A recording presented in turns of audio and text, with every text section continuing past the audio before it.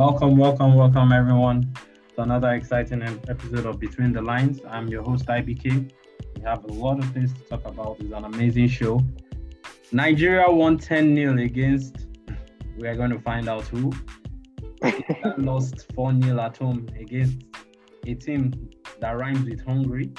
We're going to be talking about some of the, we're going to be touching on some of the results from the Nations League. We're going to be talking about transfers. Arsenal seem to be waking up right now. We're going to be talking about, AY has some interesting conversations he wants to talk about for the Formula One. And AY too is not happy because Celtics lost in the finals against Steph Curry and the Golden State Warriors. So we have a packed show today. What's up, guys? Yeah, you said it all. We have lots to talk about today. So, let's get to it. Okay. Oluwasegun. Yeah. Okay. Oluwasegun, can you reel out some of the results from the Nations League and then a couple of results from the CAF qualifiers, please? Yeah. So what you mentioned, Nigeria won 10-0 against Sao Tome and Principe. I've heard of that country before, but I didn't know that they were real. You know what I mean? It's like they're actually real people. And yeah, in the AFCON qualifiers, qualifying for the African Cup of Nations that is going to hold in 2023. I think it's 2023, right? Yes. I think 2023. So the qualifiers for that, Nigeria won 10-0 away. So in Sao Tome, 10-0 hat-trick for Victor Osimhen. Quadruple. Oh, sorry. Yeah, well, a hat-trick, 4 goals for Victor Osimhen. Goal for Emmanuel Dennis, Moses Simon, Terry Murphy, Table Olai Aino, and Ademola Lookman got scored. So this were the people on the score sheet. So I think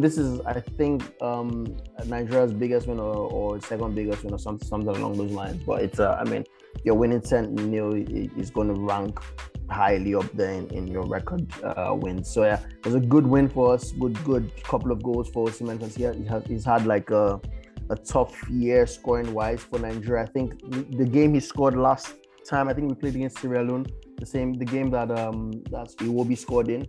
That was his first goal for Nigeria in 2022. So he hadn't been, on a good run of form international wise. But he's got 5 goals now in his past 2 games. So yeah, good for him heading into the. I was about to say heading into the World Cup, but Nigeria isn't going to the World Cup. So I guess heading into like other qualifiers. But yeah, also for for the UEFA Nations League that just ended for this round, because we're talking about it last week about how we it's not right that they're still playing. They just played the last set of games, and there were a couple of good games. The one that you mentioned, Liverpool, like with England against Hungary. England lost at home against Hungary 4-0. And I'm just trying to look at the names. I don't know these people. Looking at the lineup. England played it wasn't a bad team, but they had Bellingham, they had Saka, they had Harry Kane, they had Bowen, Conor Gallagher. It wasn't like a horrible team, but they lost 4-0, beg your pardon. So it was a crazy one. Germany also played against Italy, 5-2 win for Germany. So they're going into. I guess they're going strong into the World Cup. Beg your pardon. Some of the people that are not going strong is France because they lost against Croatia, and I think all the 3-4 games that they played in the Nations League, I don't think they won any. So it's pretty bad, and it's what people say like is the curse of the holders, because like when they have a good campaign leading to them winning, the next campaign is always not as good. So yeah, this is what's happening with France now. We think so. It's be good to see who is the team, the country this season that this World Cup year that really comes to the fore to challenge for the World Cup, because it doesn't look like there's going to be fun. But yeah, that's about it. The rest of the games I'm not going to read out because nobody cares about Nations League like that. But yeah, those are the 2 big games. Okay. Let's start with the England game, and then we moved to Nigeria. They played a mixed team. Your boy was in the post, Ramsdale was in the post, Saka and all these other guys started. That's not my boy. That's not my boy. That's not my boy. Ramsdale is not your boy again. He's never been my boy. What do you mean again? Nah, Ramsdale's never been my boy. I don't like him. 30 million for this guy is crazy. But yeah, no, consider. Okay, so they didn't turn up. England didn't turn up, and if in this Nations League they've only scored 1 goal in 4 games, and that was a penalty. Suspicious penalty against Germany, and they've been awful. And on another bad day at the office, their biggest loss at home in 90-something years, 96 years or so. They were awful tonight. They were awful on Monday, your Monday or Tuesday night, something like that. Why were they that awful? Well, I guess it's the inability of the limitations of Southgate. The Southgate are beginning to come out. Beginning?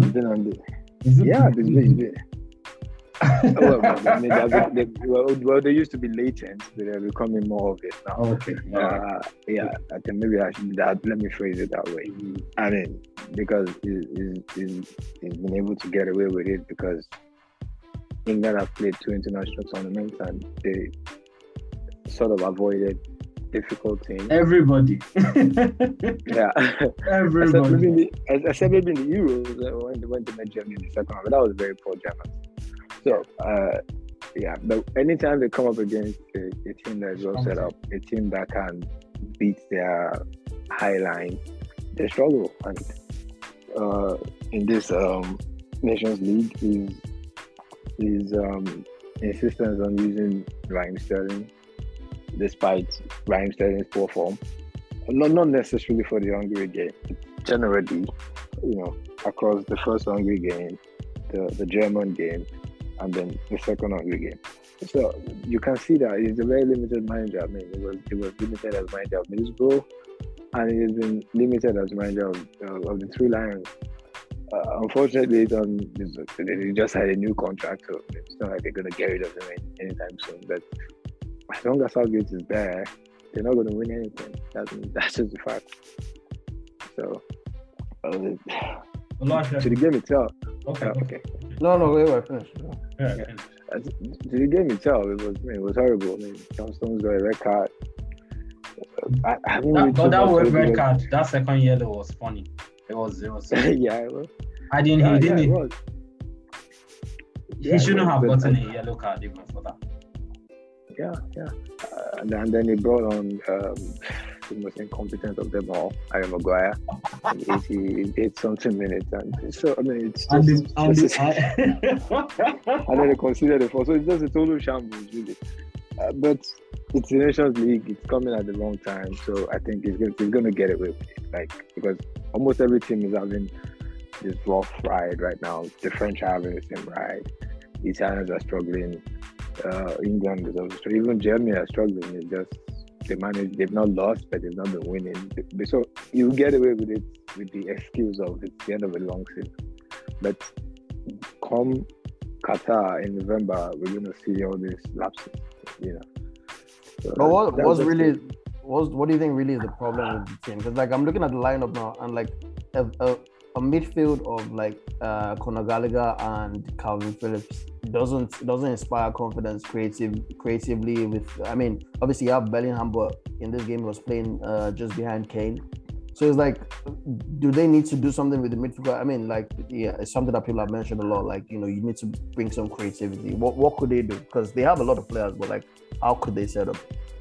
Okay, I'm going to use one analogy to answer your question. Many times people come and they're like, how come Harry Maguire plays very well in England and doesn't play too well in Manchester United? And it's because in England, the setup is totally different. You have Calvin Phillips and Declan Rice in front of the defense, shielding the defense, right? So that tells you that Southgate is a very defensive manager.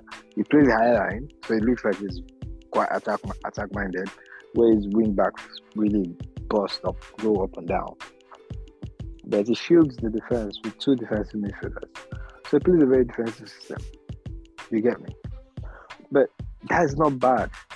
It's not bad because I mean, if you're playing, for example, playing teams like France, Germany, and co, it's not bad to play a defensive system.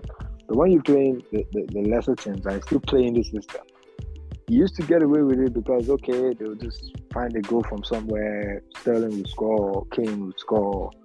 So you used to get away with it. But I mean, okay, it's just common sense. Why would you play Calvin Phillips and Conor Gallagher against Hungary? Why? It just shows the competence. Really, that's the kind of game you should be very attack minded. You know, if you're gonna lose 4-3, lose 5-4, something. You get me? Yeah, it's funny. Even on the bench, it was James Ward-Prowse and Declan Rice. You know, similar kind of players. Yeah, so that's it. That's why Harry Maguire looks good in England. You know, because it's very defensive setup. Well, it looked good. I mean, it didn't look good in the last game. So nobody looked good in the last game. Okay.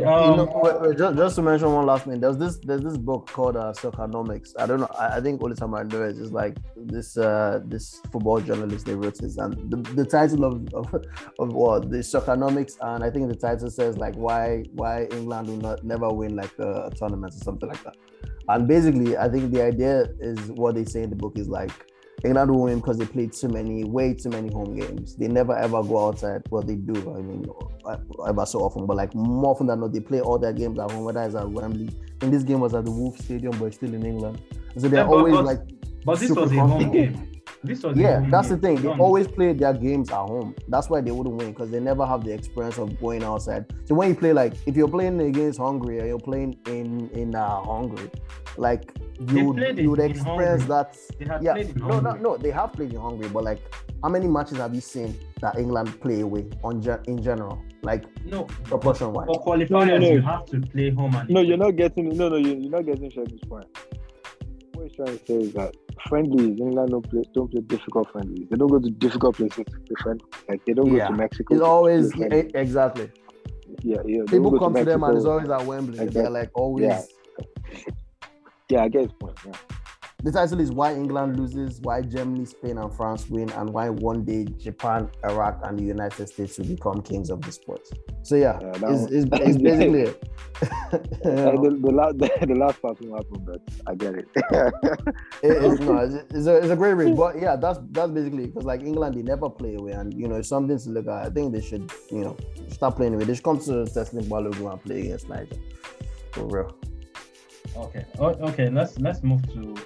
Let's move to our beloved Nigeria. Joseph Ferrero started the first couple of games. He lost against Ecuador and Mexico 1-0. But the style of football was already showing some signs of improvement. And everybody was like, okay, yes, we lost, and then we play our first game against Sierra Leone, play 2-1 at home, and then we go and wipe the floor. And it was relentless. It was almost German-like in our performance. We didn't stop until the final whistle. Even 92nd minute that Dennis scored his first goal for Nigeria, which was a penalty. You could see that the boys were still going forward and forward. Yes, it's a Sao Tome Principe, but a lot of times we've had chances to play against such teams and we play 2-0 or 2-1 or something, some odd scoreline away from. Yes, and even the match was not even in Sao Tome Principe. Actually, it was away. That kind of thing. It was a neutral ground, but for some political reasons and stuff like that. So, Oluwasegun, why do you think Nigeria won 10-0? 10 to score double figures in a game is not beans. Yes, this is the San Marino of our continent, but to score double figures is not beans. Yeah, no, I don't know. I don't know why. Like maybe you're right. Like the new manager is coming after Iguabo left, and like it's brought. I guess they were really disappointed. No, I don't guess. I'm sure they were really disappointed after losing to Ghana, and not getting to the World Cup. So what he's trying to do, and what I would imagine that he's trying to do is just get them going for the African Cup of Nations, because that's their chance of international silverware this and an international tournament this calendar period. Well, it's next year, but next calendar period, but next season.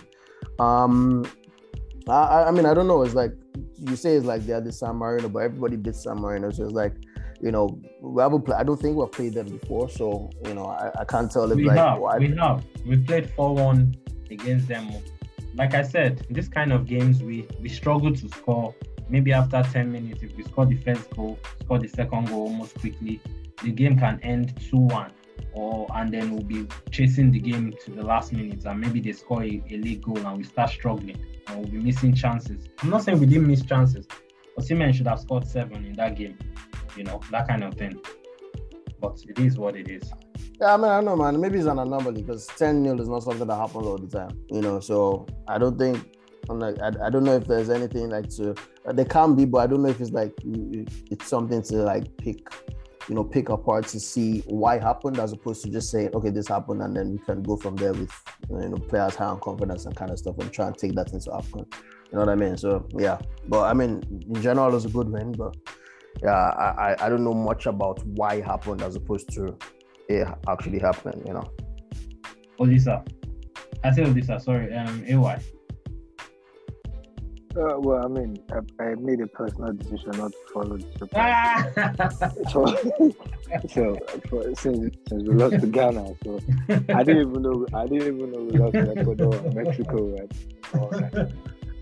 And unfortunately, tell Neil, good for them. All right. Now, guys, let's move to the transfers. AY, please just run through some of the major transfers that happened in Europe. Well, at least we've talked about Nunes and in Haaland and Tchouaméni, so we don't need to go over those ones again. There's a couple of ones that happened recently. So Liverpool. Okay, you've already gone through that one. Mm-hmm. Arsenal signed Victor Meka from Porto. Fabio Vieira. We saw him in the Champions League. I don't know much about him. Just saw a couple of games, but I don't know if he's who Arsenal need. But I'll let Arsenal fans bother about that. What other major transfers happened? I mean, it's been a very Tottenham signed Bissouma. Yeah. Signed Bissouma. Liverpool signed someone today. Liverpool signed the young guy Ramsey from Aberdeen. From Aberdeen. I guess he's going to compete with Trent, because Trent has not really had a like-for-like replacement for a while. They've always been using Gomez, or just Milner. So now it's like-for-like. It's not been a very busy week. It's more of speculations. Yeah. Gabriel Jesus wants to go to Arsenal. Frankie de Jong, and all that. Lukaku is probably going back to Inter Milan. So we've not had many transfers this week. Sterling wants to go to Chelsea. 35 Chelsea. Yeah. I heard what happened with Frankie de Jong. He said, no, it's not Frankie de Jong. Jurgen Timber from Ajax. Excuse me. That he said the news came out that Van Gaal told him that if he goes to United and he's not going to play, and if he doesn't play, then he's not going to be in his plans for the World Cup, and he's basically not coming. I mean, I don't know why United fans are surprised. I mean, it's just common sense. I mean, but shouldn't he play though? Well, it depends really. Over who? Over who? When you over Van Gaal, over Varane. No. Over Maguire, even not Varane. Wait. First things first. At the Dutch level, Van Gaal plays 3 at the back, right? So he plays Timber on the right side. Mm-hmm. Naturally, even Timber doesn't start for the Dutch national team. The right is for Dumfries. Dumfries plays on the right. No, Dumfries is the wing back. I think they play wing back. Van Dijk. They play and, 3-4-3. Yeah, no. That's what I'm saying. We're saying the same thing. It plays on the right, wing back right, the right side of the wing back. Okay. The three central defenders are Blind, right? Daley Blind is on the left side. Van Dijk, right? Yeah. And Delete. Okay. So the sub for the three of them is De Vrij. Okay. Usually De Vrij. Okay. So Timber is not even guaranteed to start, right? Either at centre back or at right wing back. Well, but he will go to the World Cup. I'm not saying he won't go to the World Cup. I'm just saying he's not a guaranteed starter. Sure. No, so if your shot is not guaranteed. But you forgot one player. Wait. There's a point I'm getting somewhere. Now look at someone like Nathan Ake at Man City, right? Nathan Ake is not a guaranteed starter at Man City. But he's going to make the just squad because on that left side there's less competition, right? Daley Blind is not the most, He's not pacey. He's not pacey. Yeah, I know that. So it's not that physical. So Nathan Ake actually has a chance, even though he's not starting at City. So that's the difference between Timber's situation and someone like Nathan Ake's situation.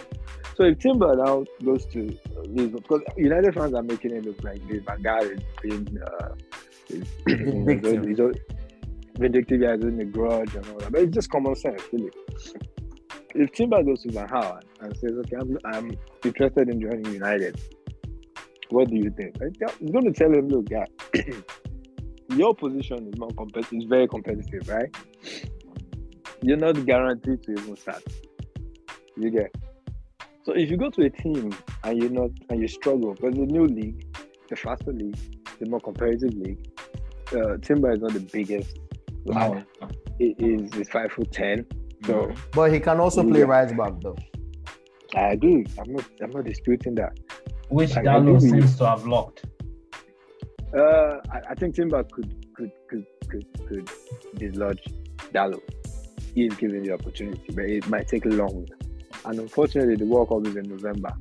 So if the league starts in August and you're struggling to cope with the pace of the league, you're still struggling to adjust, you're not guaranteed a starting berth, how do you make the squad in November? You get where I'm going. So, sorry. But right now, is that Ajax is playing. He's going to play week in, week out. So it makes more sense for him to actually stay at Ajax, go to the World Cup. After the World Cup, then you can take any risk you want to take. I mean, it's just common sense. You get. So I get the whole Van Gaal is doing this, but it's just even without Van Gaal telling him, did he actually need Van Gaal to tell him this? Seriously. But athletes mentality. I'm the best player in the world. I'm the best at my position. You know how they think. So it was good that he needed a father figure like Van Gaal. That, should I say, bringing him down to earth and saying, "Uncle, straight talker, Ross, you need to think about your career at least short term in terms of the World Cup." Yeah, exactly. I'm not surprised. Everyone is making that Van Gaal has done something ridiculous. This is what every national team minded does. If any young lad that is not sure of a shirt in France is going to make a transfer this summer, he's probably going to have a chat with Deschamps. You get me? Someone like Tchouaméni. Are you telling me Tchouaméni did not have a chat with Deschamps before going to Real Madrid? He definitely will. He did. And Deschamps would have told him, "Oh, don't worry, I know Real Madrid is a very competitive team. As long as you play this number of games and you're settling in fine, I'll pick you." It's just normal. So I don't know. I mean, it's United, so everything is always done out of proportion. But AY, can I ask? Maybe Olisa will be able to, between you and Olisa. Olisa, welcome, by the way. Thank you. We need to answer this question. These kind of conversations are always like a gentleman agreement, and that's not set in stone. So, Mr. Tchouaméni, if you go to Real Madrid, guy, Casemiro is there on lockdown, man. He's the number one DM. You don't play 3-4 midfield positions. You just play DM and you play it ridiculously well. Yeah. If you come to Real Madrid, you're going to, if you play this X amount of games, and if he plays those X amount of games and he still doesn't pick him, what happens to yes, their relationship will break and something, but it's cutthroat sports at that highest level. Well, I think the difference is number one, even if Tchouaméni stayed at Monaco, there is no guarantee he's going to World Cup. Tchouaméni looks more like someone that will get his opportunity after this World Cup when perhaps Hunting. all these guys. Kante, all those guys. Kante and all those guys are retired. You get my point. So whether he stayed at Monaco or he moved to Real, he's not guaranteed. For sure. Timber, on the other hand, has played the last, say, 4 or 5 games. You get, so he looks like someone that has a chance of going to the World Cup if he keeps up his appearances and his form. So I think that's the difference between the two of them. Tchouaméni might not even go to the World Cup despite going to Real Madrid unless maybe something happens to Kante or something. So Tchouaméni's case is totally different. You can see that there's less risk there. Do you also think? Oh, okay, sorry. Olisa, sorry, can you answer this question? Sorry, I didn't want to forget it. Do you also think that what Aaron rightly said is that if he was in Monaco, there's still a chance that he might not go to this World Cup? But with Florentino Perez behind him, moving to Real Madrid, he has a greater chance of going to the World Cup. Perez has the clout to say, you know what? This. You do not think that these guys don't influence national team picks as well? Why would he influence the French national team per se?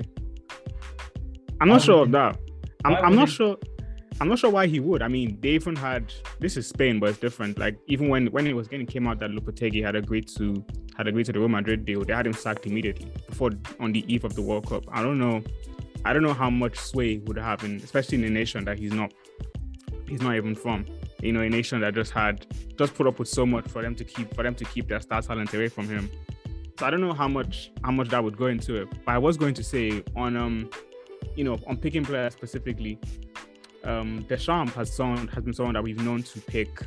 I don't want to say favorites because that gives us the wrong vibe, but he has an idea of the players that he wants, regardless of whether that form is looking good, whether they've been doing well for that team recently, playing for that team recently. He knows who he's going to pick regardless. There's all the times where you see Giroud in a national team. It's like, yes, Giroud is playing this national team game again. It's a given. Giroud is going. Yeah, he is. Oluwasegun, your final thoughts on this? Yeah. Before we move to others. Yeah, whatever I said is right. It's like, it's not wise for a player to move. I was just pointing out because it was funny to see, but like, it broken down is like, yeah, it shouldn't move before the World Cup, especially if you're going to a team that's in a league where it's faster and all that, and then it's a different situation to Tchouaméni and France. So yeah, it makes sense. Yeah, let's just see what happens.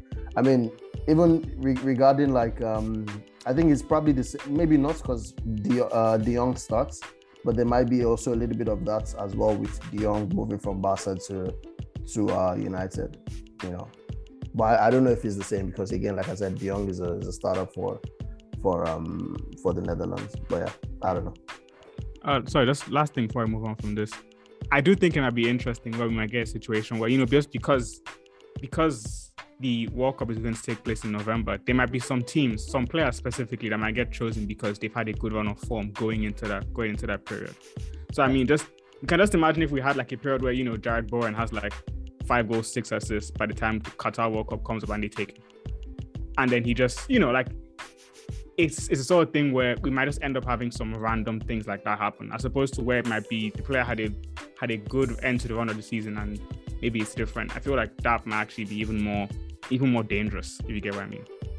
Yes, I understand that. Oh, we're still buying players in January transfer window after the World Cup after they've had a good World Cup.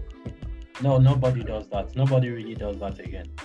We haven't seen it yet. Yeah, science, the football science has gone too deep for that, man. Oh yeah. Yeah. Okay, Oluwasegun, thank you very much. So we're moving to other. Excuse me. Sorry, excuse me. Let's move to the Grand Prix first before we round up with the NBA Finals. So AY, what happened in the Canadian Grand Prix today? Oh well, I mean, well, first let me congratulate fans of Hamilton. If I made the podium after, what was it, 15 or what? So, no, seriously, I'm just being funny. So, if I made the podium, and once again, my boy Max did it. I mean, you know how we do, from pole to finish. At the point, it looked like Sainz was going to win his first Grand Prix, but he didn't hold his nerves, I guess. Doesn't have that dog in him. Yeah, exactly. I mean, it would have been better if it was Leclerc, but because of change of engine and all that, Leclerc dropped to 19. And so it was almost impossible for him to win. He tried, he came fifth, so not so bad. But with the change of engine now, I think we're going to have a more competitive season, because now we expect him to be more competitive and to push Max even further. But the race was basically end to end. I mean, little changes. I'm started in fourth rather, and finished third, right? Russell started in fifth and finished fourth. So who was very second? predictable. Who was second? Carlos Sainz. Carlos Sainz. Okay, so first was Verstappen, second was Sainz, Carlos Sainz, and who was the third? Hamilton. Lewis Hamilton. Okay, Russell. Yeah, Russell was fourth, and Leclerc was fifth. Yeah. So what? Leclerc won driver of the day, so he actually had a very wonderful race. Okay. I didn't know there's something like that, driver of the day. Brother, you didn't. Yeah, you get a point. you get a point for that. Wow. So you get a point for doing the fastest lap. Sorry. Yeah. Lap, sorry. So that's fastest lap. That would be so contentious. Yeah. Okay. Olisa. Yeah. I mean, sorry. Okay. Your take on this, and then I'll ask you why something about this. Mercedes finally came to play. The car didn't look like it had a lot of porpoise, and it's a track that's historically been one of Lewis's favorites. I think either him or Vettel have won this Grand Prix since about 2010. So it's one that he really seems to enjoy. So they came to play. Alfa Romeo, Bottas and Guan Yu Zhou both had pretty good races. They placed. Alpine, El Plan seemed to didn't work out too well in the end, but Alonso came second in qualifying, so started from the front of the grid, ended up 6th and 7th, which was all right, and pretty good all around. I guess Stroll came 10th, so I guess he scored a point in his home country. Nice for him. And that was pretty much it. We had a couple strange DNFs. Perez really early with I don't think they said it wasn't an engine failure, but I'm not sure why it was. And Schumacher and Tsunoda early on, but that was mainly it.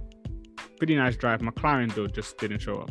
I guess that's another race where they just never really saw them. I guess they did show up, but they had a disastrous pit stop, and that was it. Okay, all right. AY, over the week you dropped something on the WhatsApp. You'd like to share it with the audience? Oh yeah, I mean, with Formula One is becoming more popular. Becoming more global. So more cities want to host Grand Prix, and the calendar is built in a way that you have a limited number of races you can have in a year. I think I don't think you have more than 4 at the moment. Yeah, which makes sense because you have 52 weeks in a year. Sorry, Sorry, AY. The reason why they have this limited number of races is it for the 2 reasons of one, logistics, that's moving of the cars, everything about the cars, and then secondly for the exclusivity of it, because the sport only has 22 drivers. I think that's the logistics really. because you have 52 weeks. You have 52 weeks in a year, right? Okay. You can't have a Grand Prix every week. Every week, yeah. Definitely. It has to be, let's say, every other week. Okay. So when you factor in, say a summer break for people to work on their engines and to go on holiday and all that, that means it's already limited. You don't even have 52 weeks. Because even in football, you don't have 52 weeks, right? Mm-hmm. A season, the football season is not 52 weeks. So let's say you have, say, 40-something weeks instead of 52. Let's say you have 46 or 47, right? Mm-hmm. And then how many races can you fit into 47 or 46 weeks? The maximum you can fit into 46 is 23, right? How many races? How many races can you fit, for the audience? Can you fit how many races are there in a year for a Formula One season? Let's say I think right now it's 23. 23 right now. 23 right now. Yeah. Which is exactly what I'm saying. Because we have 46 weeks. And then half of 46 weeks is 23. So you can't even go beyond, logistically, you can't go beyond 23 right now. Also beyond logistics, it's also like a lot of strain on the drivers, the pit crew. Like the pit crew are flying all over the place. They're doing all the strenuous work. It's really tough on them. Like there's some of them where you see like during the race week where they look like they haven't slept in days. So it's not possible. Okay. So back. Of course, it's all about Okay. It's all about It's all about money.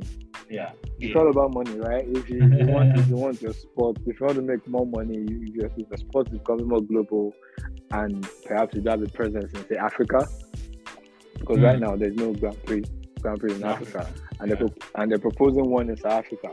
It makes sense for Formula One to think about that. And, Africa, that's another frontier for us to conquer, right? If we go to Africa, we get more TV deals there, we get more sponsors there. It's more fun. And probably one or two new racers, right? Maybe. Yeah, we also develop the sport over there. Mm-hmm. Who knows? Yeah. So there's a need from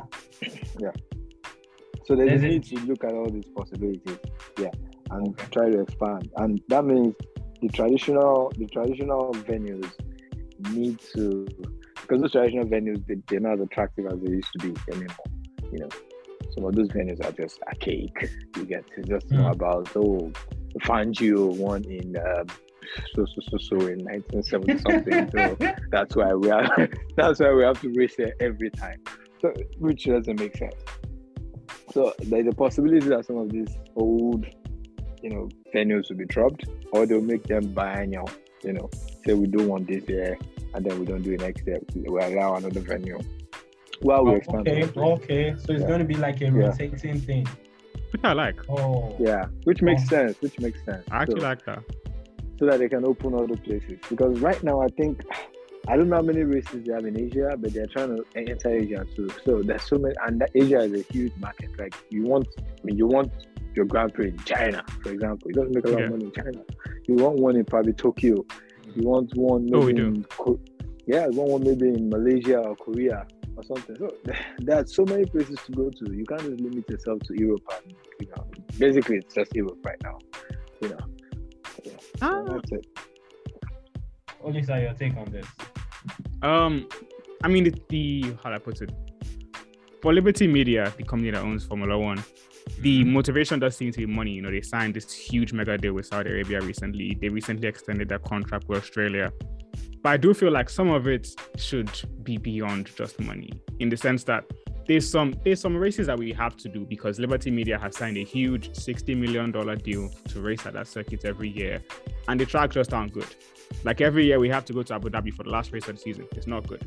We have to go to Jeddah. Why do you have to go to Azerbaijan? Why? I didn't get it. Yeah, like I don't even hate Azerbaijan. Like Baku is okay. Like it's better than like Paul Ricard or than like Barcelona.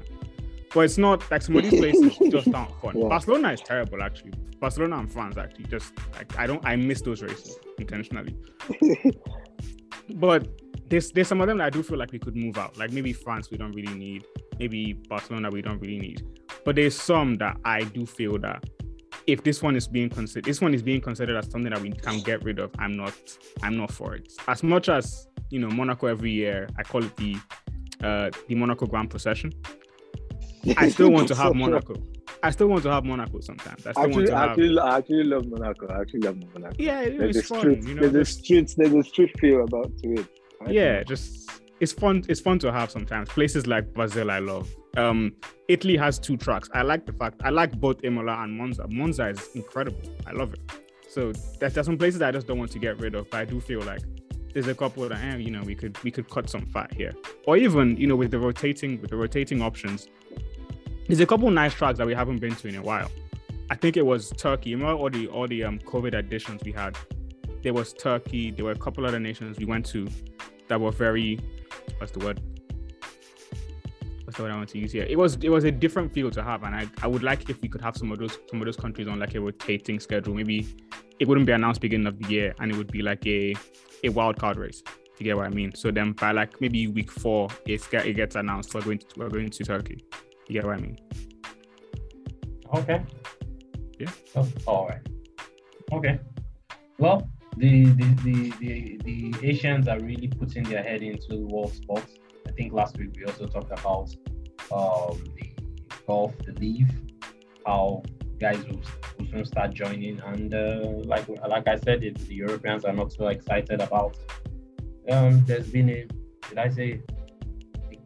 seismic shift, in sports, and they don't like it. That's my own conclusion for things like that. Now let's wrap it up with a sad fellow called AY. The Celtics lost. AY, take it away. What happened? Well, what can I say? This is a safe space.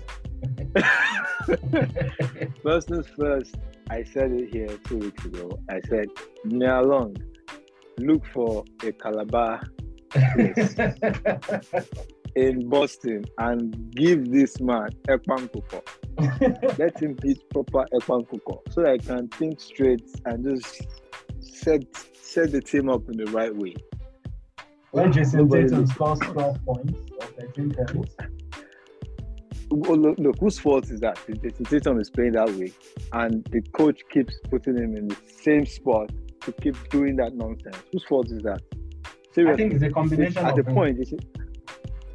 At the point, Jason Tatum just wanted to beat what's his name, Andrew Wiggins. Yeah, I could see it because there were open places he could pass to people. He could just try. He just wanted to beat Andrew Wiggins. So when you have a player that has that kind of mentality, in the NBA finals, like you're having a personal duel with someone at a point where your team is losing, when the title is on the line, and the coach can't take you off or can't straighten you out, whose fault is that, really?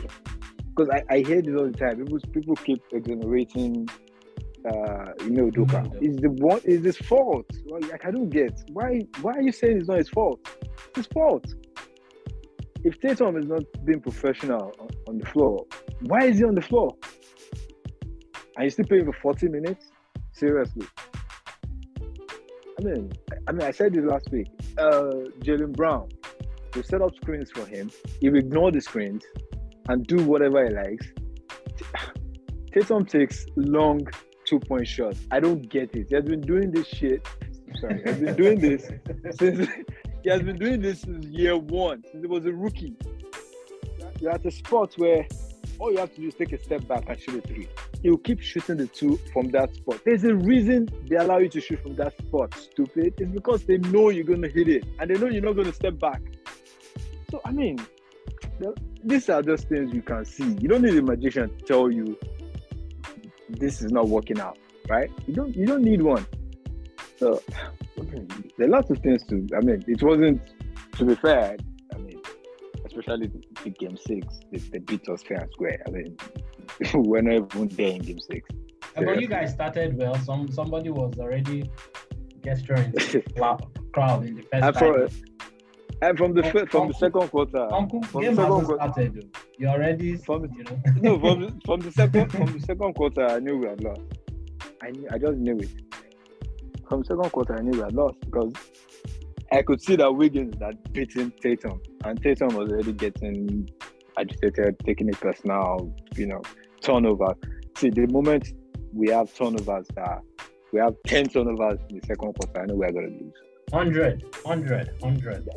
That's just it. Because in this playoff. That's an example. That's an example of what I'm saying. Like, just pass the ball. Sometimes you don't need to play hero ball all the time. I think it's worth too much Kobe, and he wants to be like Kobe. Like, dude, you're not Kobe. You're not going to be Kobe Bryant. Sometimes just pass the ball. You know, it's just when you pass the ball, you open up space for yourself. Exactly. I mean, there's so many plays like that. Does that so many plays.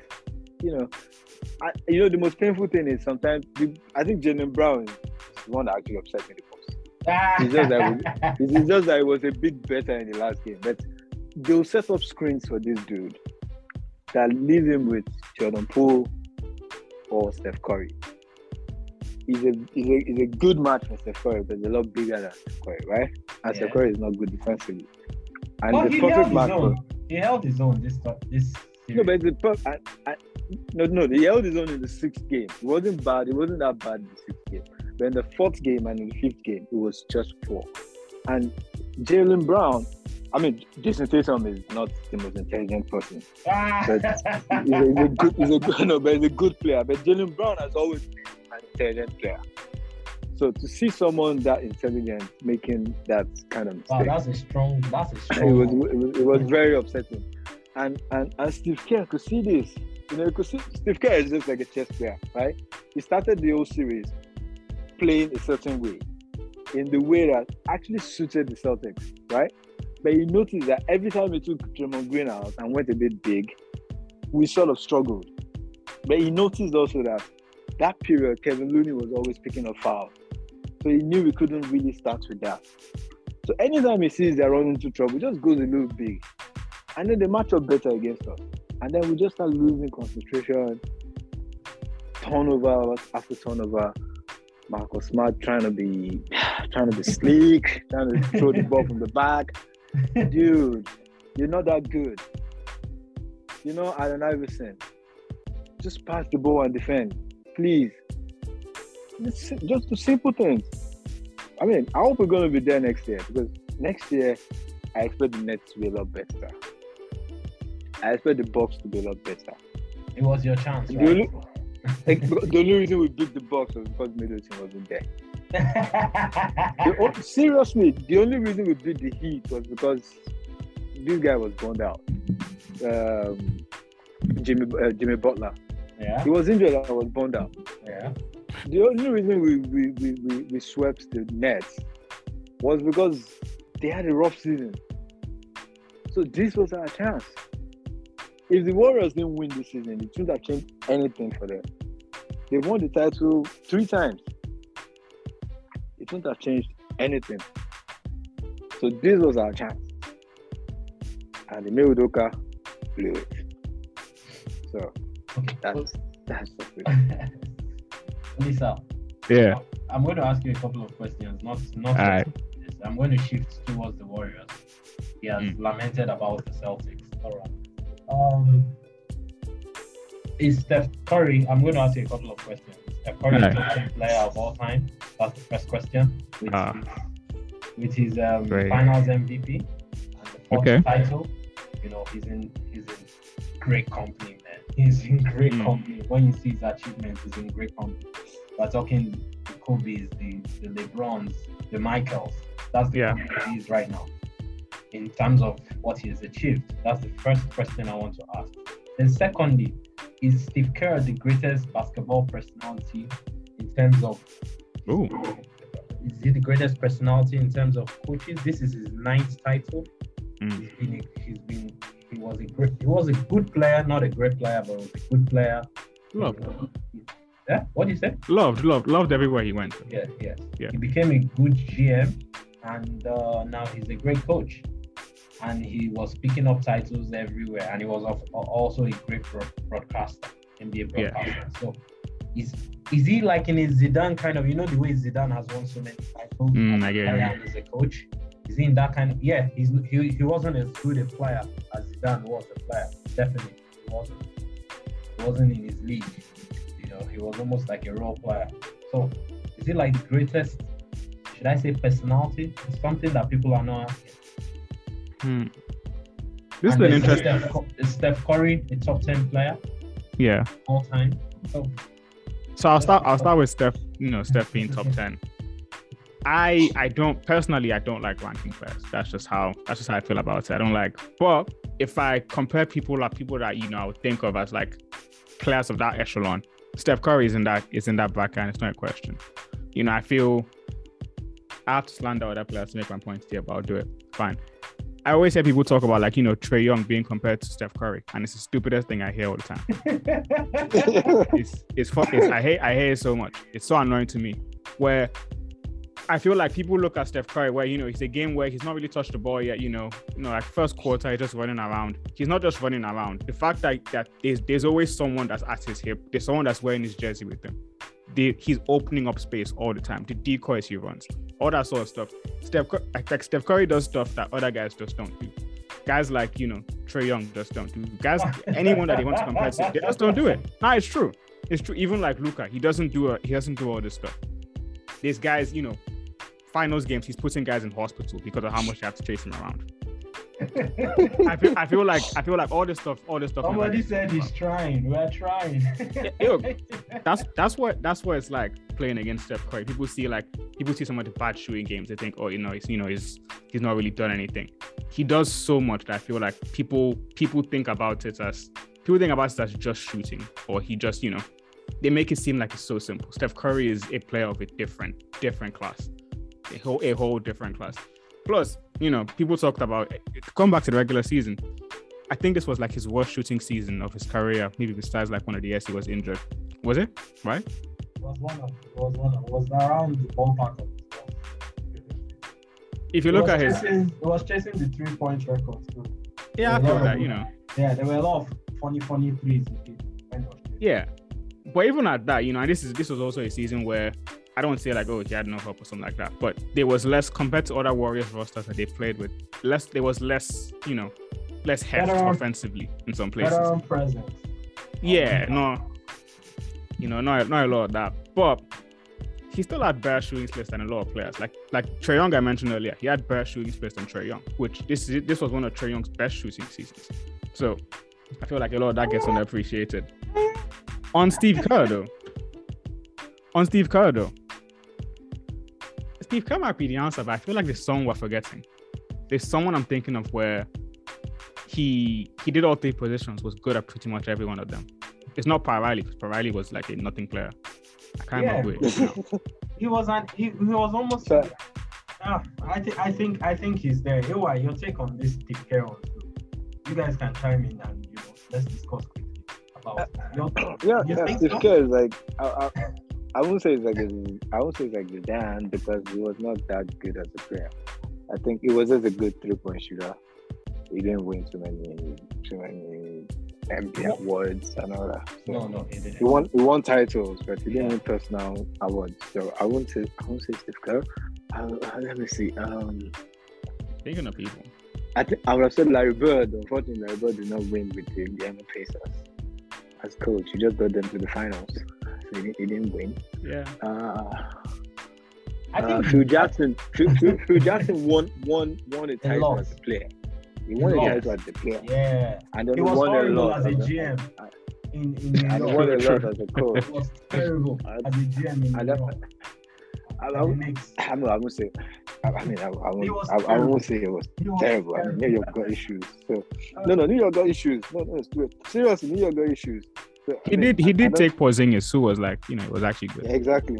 So New York got issues. I don't think the problem with New York is just having a good. That problem is not today. Yeah, exactly. There's not one since the 50s or something. So I don't know how that is. He needed a Shiloh experience. Yeah, perhaps, and the owners, they don't like the owner, so that's another issue.